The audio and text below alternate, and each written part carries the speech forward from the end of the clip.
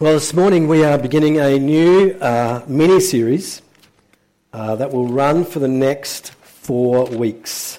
As we head into Christmas this week coming, and then into the new year after that. For the next 4 Sundays, we're going to be looking at 4 massive New Testament passages about Jesus, which I, for one, am super excited about. You might call these the purple passages or the classic passages, and it's always great to dig into them. And so you don't want to miss the ones that we're going to be looking at over the next few weeks. John 1 today, Philippians 2 next week, Hebrews 1 on New Year's Day, and then Revelation 1 on the 8th of January. We've called the series Crown Him, which reflects something of what we are hoping and praying will happen for us and in us over these next 4 weeks. What do we mean by crown him? Well, we don't mean what my dad meant when he spoke of crowning me. I can still remember him saying, "I could crown you," which didn't sound great to me, and rightly so, as this usage of crown means to hit someone over the head. The other usage of crown him is what we mean. That is this: to gladly honour, exalt or revere someone as sovereign and ruler over all. To gladly exalt and honour and revere someone as sovereign and ruler over all. That is what we mean by crown him in this series, and it is our hope that, convinced by the scriptures, we will do just that in relation to Jesus. That we'll do it again if we've already done it before, and maybe even for the first time if we've never done it. So let's read our first passage in this series from the Gospel of John, and then we'll pray for God's help, because we definitely need it. And you'll see that, I think, as we read these words in John's Gospel, verse 1 through to 18. I'm reading from the ESV. It's on the screen for you, but it'd be great if you had your Bible open as we go through it after we've read it. John chapter 1 and verse 1. In the beginning was the Word, and the Word was with God, and the Word was God. He was in the beginning with God. All things were made through him, and without him was not anything made that was made. In him was life, and the life was the light of men. The light shines in the darkness, and the darkness has not overcome it. There was a man sent from God whose name was John. He came as a witness to bear witness about the light, that all might believe through him. He was not the light, but came to bear witness about the light. The true light, which gives light to everyone, was coming into the world. He was in the world, and the world was made through him, yet the world did not know him. He came to his own, and his own people did not receive him. But to all who did receive him, who believed in his name, he gave the right to become children of God, who were born not of blood, nor of the will of the flesh, nor of the will of man, but of God. Verse 14. And the Word became flesh and dwelt among us, and we have seen his glory, the glory as of the only Son from the Father, full of grace and truth. John bore witness about him and cried out, "This was he of whom I said, he who comes after me ranks before me, because he was before me." For from his fullness we have all received grace upon grace. For the law was given through Moses. Grace and truth came through Jesus Christ. No one has ever seen God. The only God who is at the Father's side, he has made him known. Let's pray. Father, we come this morning to this phenomenal part of your word with so many amazing things and realities spoken of in it. And we are in danger of 2 things as we come, Lord. We're in danger of being over familiar with it, and so missing its impact this morning. And we're in danger of not grasping it because the things that are here are far beyond our intellectual capacity to get our heads around. We need the illuminating help of your Spirit. So please, Father, would you, by your Spirit, reveal your Son to us through your word here in John's Gospel this morning. And we ask this in his name. Amen. Well, before we dive into this together, it would be helpful if we know why John actually wrote it. John, the Gospel writer, that is. What was his purpose in writing these words in particular under the inspiration of the Holy Spirit? Why write these verses in this particular way? And why write, in fact, his whole Gospel, some 21 chapters? It'd be nice to know why. And he actually tells us why in chapter 20 of his Gospel as to why he wrote the way he did. He says, "Now Jesus did many other signs in the presence of the disciples, which are not written in this book." In other words, the things that are written in this book are a select group of things that John has deliberately chosen to include. Why? Verse 31, "But these are written that you may believe that Jesus is the Christ, the Son of God, and that by believing you may have life in his name." In other words, John wants his readers to firstly be in no doubt as to who Jesus is, to be convinced of the identity of Jesus, that he is the Christ, the Son of the living God. But more than that, he wants his readers, including us, to respond to Jesus by believing in his name, by putting all our hope and trust in who he is and what he's done. And that by doing that, by believing in his name, we might know life, true life, real life, eternal life. This is why John wrote what he wrote under the inspiration of the Spirit of God. So what does John particularly want to reveal to us about Jesus here in these first verses? It's interesting, it's different from all the other Gospels, right? Matthew and Luke have the kind of the nativity story, the birth of Jesus story. Mark's Gospel is different again. It gets smack into the ministry of Jesus straight away. John's Gospel starts before time began. So it's quite different. And if you see in verse 1, John introduces us to someone who was there at the beginning, who he refers to as the Word. The Word. Now look there, one in the beginning was the Word, and the Word was with God, and the Word was God. He was in the beginning with God. Right up front, Jesus introduces us to a person called the Word, who has no beginning. In the beginning was, John says, already there, present, before anything started. He was in the beginning, he was with God the Father, but not only was he with God, John tells us, he actually also was God. He is divine in his nature, in who he is. And John doesn't leave us in the dark for very long before he begins to show us who this Word is. And we saw that as at the beginning of our gathering, didn't we? Verse 14, the Word became flesh and dwelt among us. And we beheld his glory, the glory of the only Son of the Father, full of grace and truth. Now, regardless what we might think about Jesus, it's very clear what John thinks about Jesus. What does he say about him? Well, he says that he is eternal. He says that he was eternally with the Father. He says that he is God himself. He says that before the world began was the Word. Before he ever became man, or flesh as John puts it, he was with God. Before creation took its first breath, so to speak, the Word was with God and was God. Friends, what John just in these first two verses is revealing is remarkable.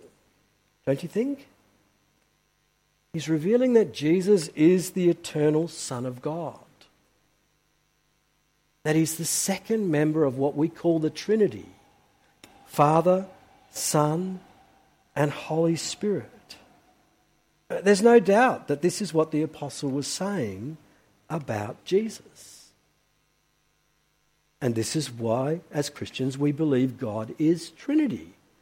Father, Son, and Holy Spirit. One God in three persons.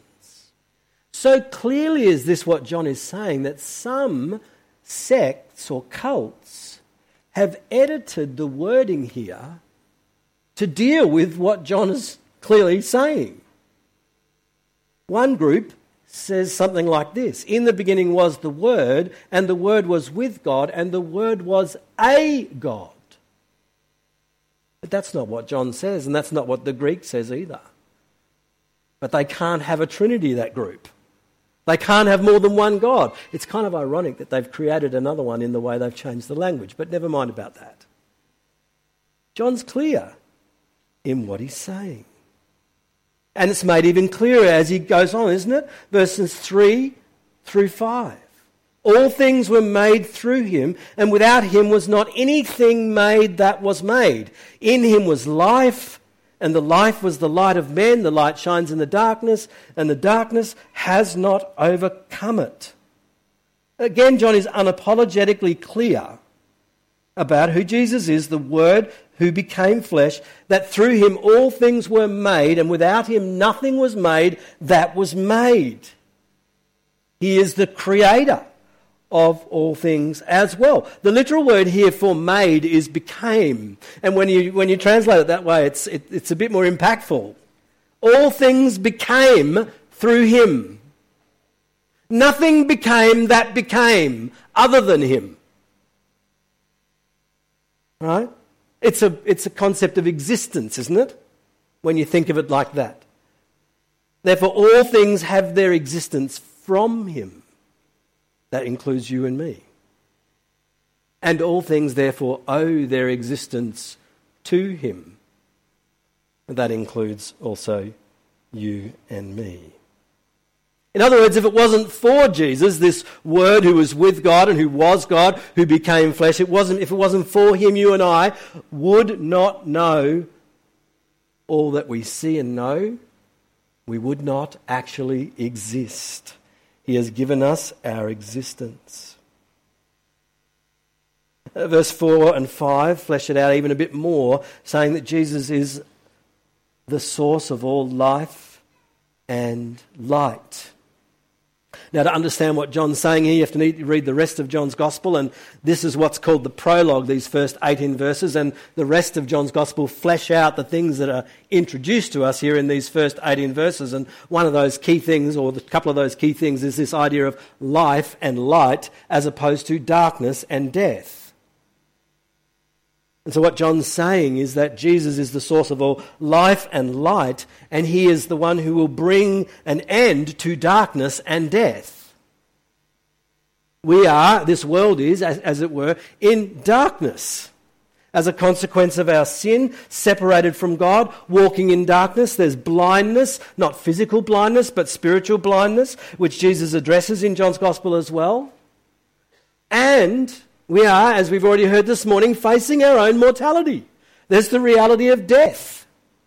We're staring down the barrel of it at some point. But again, John says, in Jesus was life, and this life was the light of men. And though we are sinners living in darkness and facing the reality of our own death, Jesus is the source of light and life, and he came to bring it to us. Notice verse 5. The light shines in the darkness, and the darkness has not overcome it. There it is. You've got a picture of the world in darkness because of sin and rebellion. The light, Jesus himself, shines in it, and the darkness cannot overcome it. It cannot snuff it out. Jesus actually says in John chapter 8 and verse 12, I am the light of the world. Whoever follows me will not walk in darkness any longer, but will have the light of life. In him was life, and that life was the light of men. And the darkness will not overcome it. Why? Because Jesus is the eternal God who made us. The darkness can't overcome him. In fact, as we know just from these things up here on this bar, light generally overcomes darkness, doesn't it? Jesus is the light of the world, and he dispels the darkness as we receive him and welcome him and follow him. Well, I don't know if you've been watching the news this week, but there's been all sorts of talk about the energy crisis, both nationally and locally and even globally.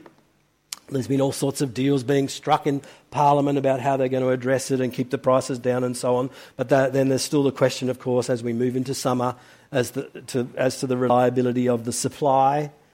Apparently we're to expect power outages, etc., etc. It's a crisis, apparently, that we are facing.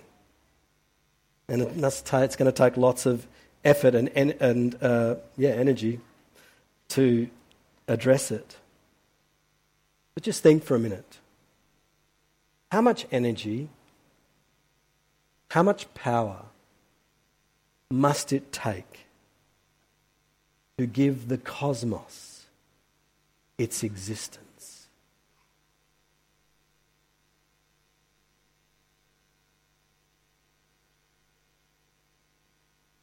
To create the heavens and the earth,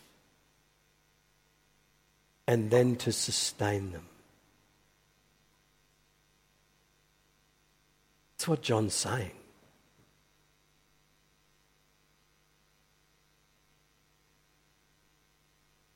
All things became through him. See how profound what John is saying to us here is just in these few verses. Who is it, friends? Who is it that we are dealing with that was born in that manger 2,000 years ago? Who is it? On first glance, it just looks like a little baby. But John says it's the Word become flesh. The one through whom all things became has come among us.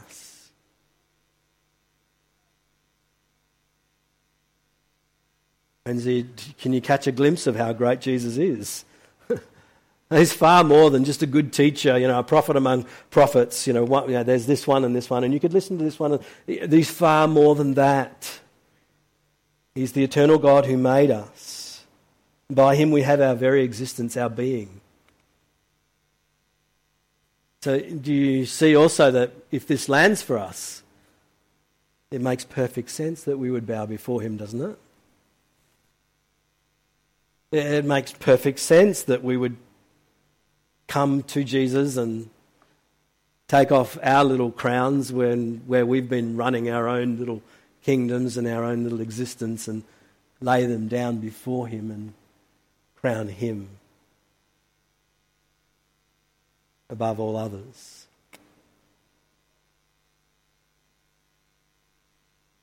He's worthy of our worship this Christmas season. In fact, every season that he gives us. In fact, given that he made us and we have our existence through him, maybe that's what he made us for. There is no one who can compare with him. So let us crown him. He is the eternal God who made us. But secondly, he is the glorious God among us, which is what verse 14 reveals to us.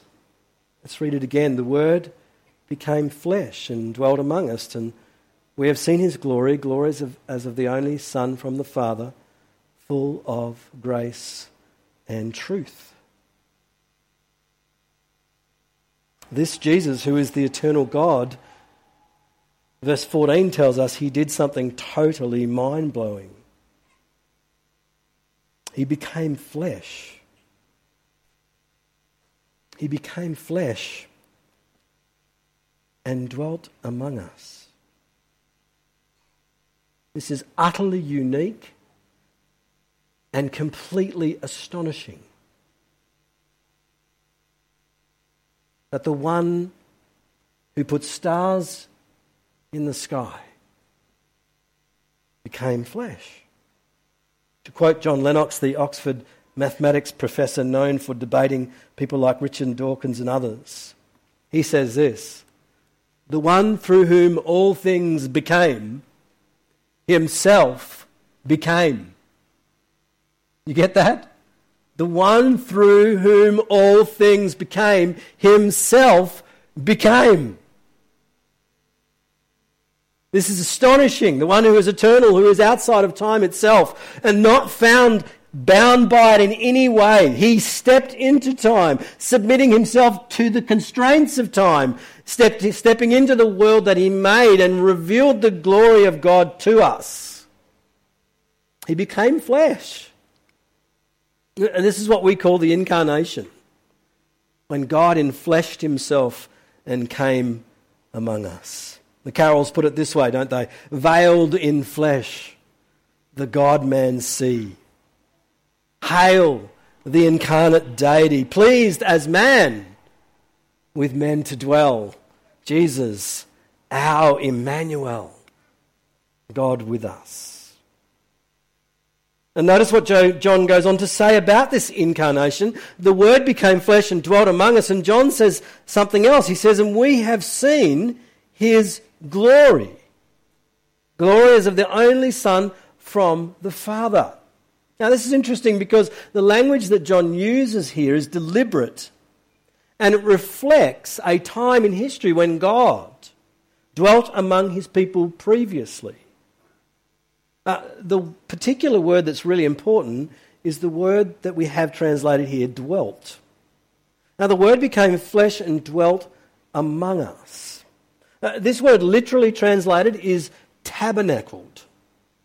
The Word became flesh and tabernacled among us. Now John's readers would have immediately, when they read that, thought of the Old Testament tabernacle. That was the place where God's presence dwelt among his people, and it was the place where God's glory rested among his people. Now, I've got a really cheesy diagram here of the tabernacle, but hopefully it'll give you some idea. This is the tabernacle according to Moses' tabernacle, and this is how it kind of worked and how it was set up. So you've got I think I've got a little button here somewhere. Oh yeah, look at that. You've got kind of the outer court here where everyone could come and offer their sacrifices and so on. Then you have in this section, in this tabernacle here, the inner tent, you've got two sections. You've got the holy place, which is where all the Levitical priests would conduct their priestly ministry on behalf of the people, offering all sorts of different sacrifices. You can see all the different lists of them. If you want to read through the book of Exodus or Leviticus, you'll see them there. And then at the very back of this tabernacle is a place called the Holy of Holies. And no one went there except the high priest once a year to offer sacrifice on behalf of the people's sins. That Holy of Holies represented where God dwelt, his presence, his glory, if you like, among his people. And notice you've got all the tribes of Israel, all the people of God, set up around the tabernacle. So what it pictures is clear, isn't it? Here is God in the midst of his covenant people, relating to them, mediating his presence among them. He set things up in such a way that they, even though they are sinful, they can come near to him through this tabernacle and the sacrificial system and everything else that's associated with it. God dwelling among his people. When Moses constructed this temple, it took a significant amount of time. It was highly, highly detailed, down to the finest detail. Everything about it communicating God is holy and you are not. And if you're going to come near to God, you come near to God on his terms, but also communicating that God has provided everything you need to draw near to him. Now, when the temple construction finished, you get to this point in the end of the book of Exodus, Exodus 40. This is what happened. Then the cloud covered the tent of meeting, and the glory of the Lord filled the tabernacle. And notice verse 35. And Moses was not able to enter the tent of meeting because the cloud settled on it, and the glory of Yahweh, the great I Am, filled the tabernacle. Now remember, this is Moses who went up on the mountain. This is Moses who received from God the 10 Commandments, the tablets. But such now is the intense and increased presence of God among his people through the tabernacle that Moses has to back off. He can't be there. He can't enter there. Such is the power and might and awe of the God who is presencing himself there.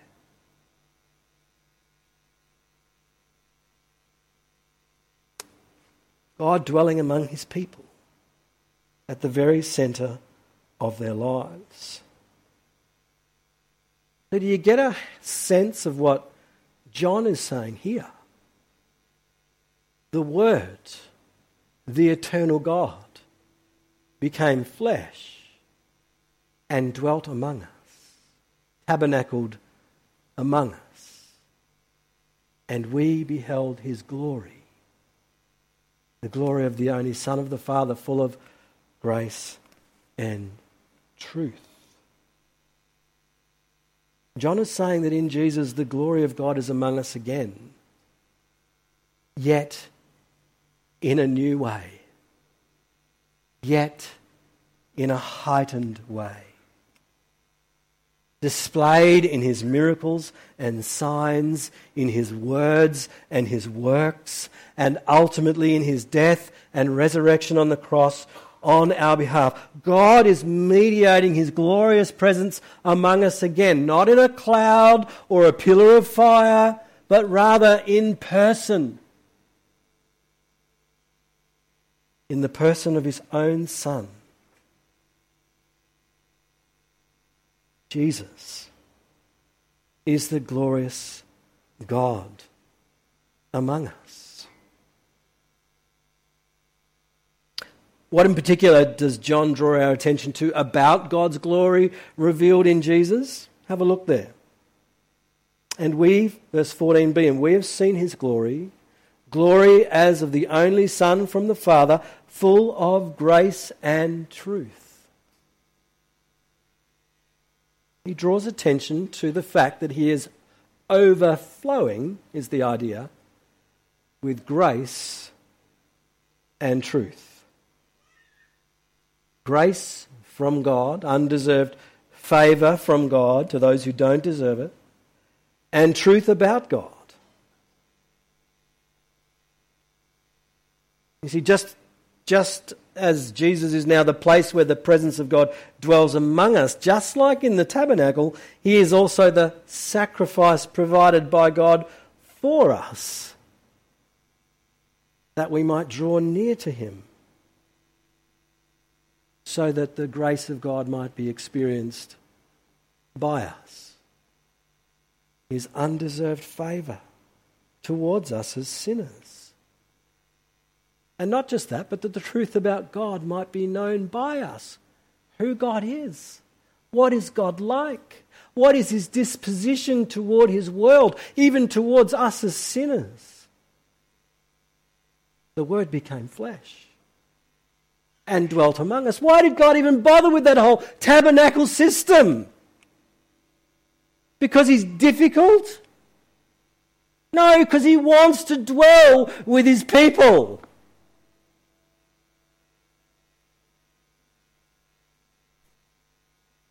How much more is that clear when the Word becomes flesh?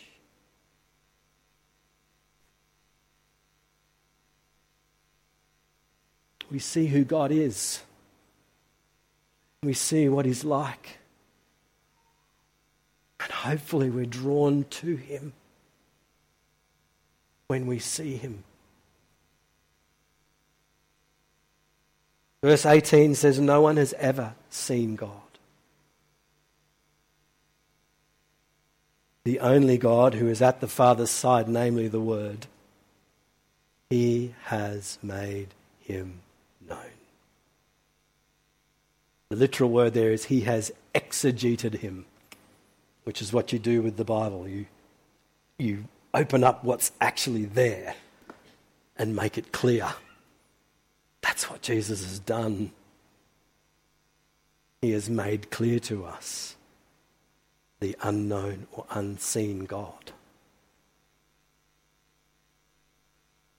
He's the glorious God among us. Now, I don't know whether you're about to go on holidays or you're just going to work right through Christmas, but a lot of people will be going on holidays and going in all sorts of directions.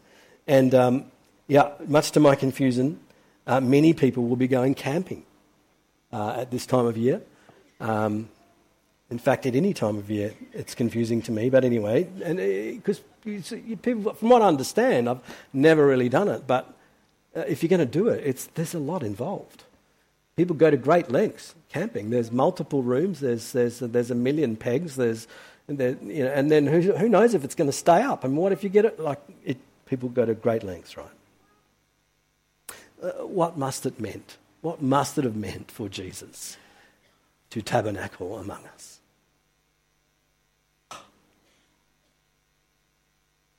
From heaven he came.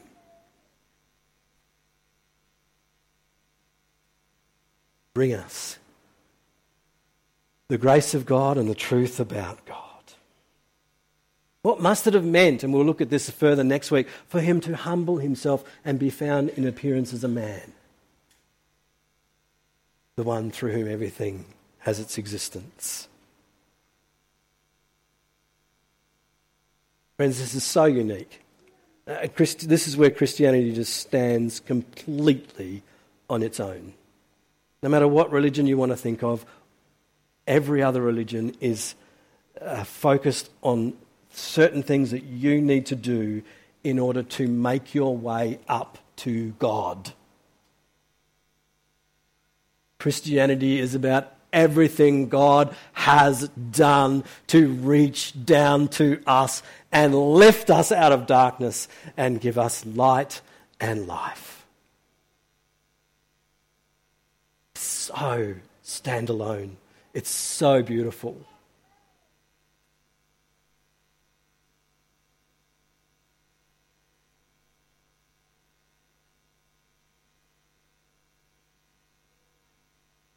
So the question is, how do we respond to him? How did people respond to him at the time? It's a pretty big arrival, right? Did people welcome him? What is our response to him going to be? What will it be today as God speaks to us by his word, as God shows us afresh just who Jesus is? Remember John's purpose.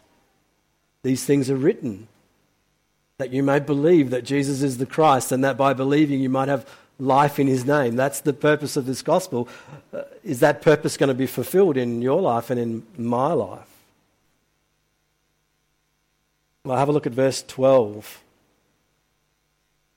11. Maybe even verse 10. He was in the world, and the world was made through him, yet the world did not know him. He came to his own, that is his people Israel, and by and large his own people did not receive him. Verse 12, yet to all who did receive him, who believed in his name, he gave the right to become children of God. who were born not of blood, nor of the will of the flesh, nor of the will of man, but of God. Notice the call here is that we receive him, which is this idea of welcoming him. If you think of someone who's a great dignitary coming to, I don't know, your suburb or your city or your country, what happens normally when that happens? Well, there's all sorts of fanfare and, security and all the rest of it that has to happen to welcome this very, very important person. Yet to all who received him, the Word who became flesh, all who welcomed him, all who acknowledged him for who he is, all who gave him his rightful place, all who believed in his name, pinning their hopes on him, he gave the right to become children of God. One commentator put it this way: to receive him is to yield allegiance to him, to trust him, to acknowledge his claims, and confess him with gratitude. You might say, to receive him is to joyfully crown him. As you can see here, the response is critical in terms of where it lands us in relation to God. Because receiving him changes our eternal status with God, doesn't it? Yet to all who received him, to those who believed in his name, what happened? He gave the right to become children of God. Children of God. His very own children, who belong to him by his grace, who are loved by him as their heavenly Father.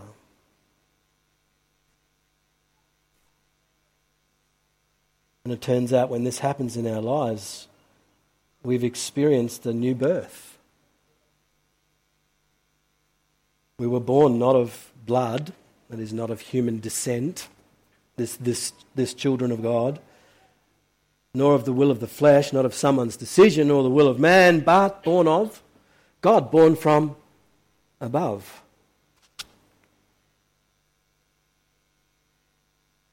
This is John's desire for his readers. This is what it means to have life in his name. Listen again to the words of this carol. Mild he lays his glory by. Born that man no more may die. Born to raise the sons of earth. Born to give them second birth. How are you responding to him just now? Have you welcomed him? If not, why wouldn't you? He is like no one else. You will never find someone that comes close to him. Will you yield to him even today? Will you put your trust in him? Will you acknowledge his claims and confess his greatness with gratitude? He is the eternal God who made us. And in becoming flesh, he was the glorious God with us. And friends, he is the one to be received and adored by us. So, come, let us adore him. Come, let us adore him. Come, let us adore him. Christ, the Lord. Pray.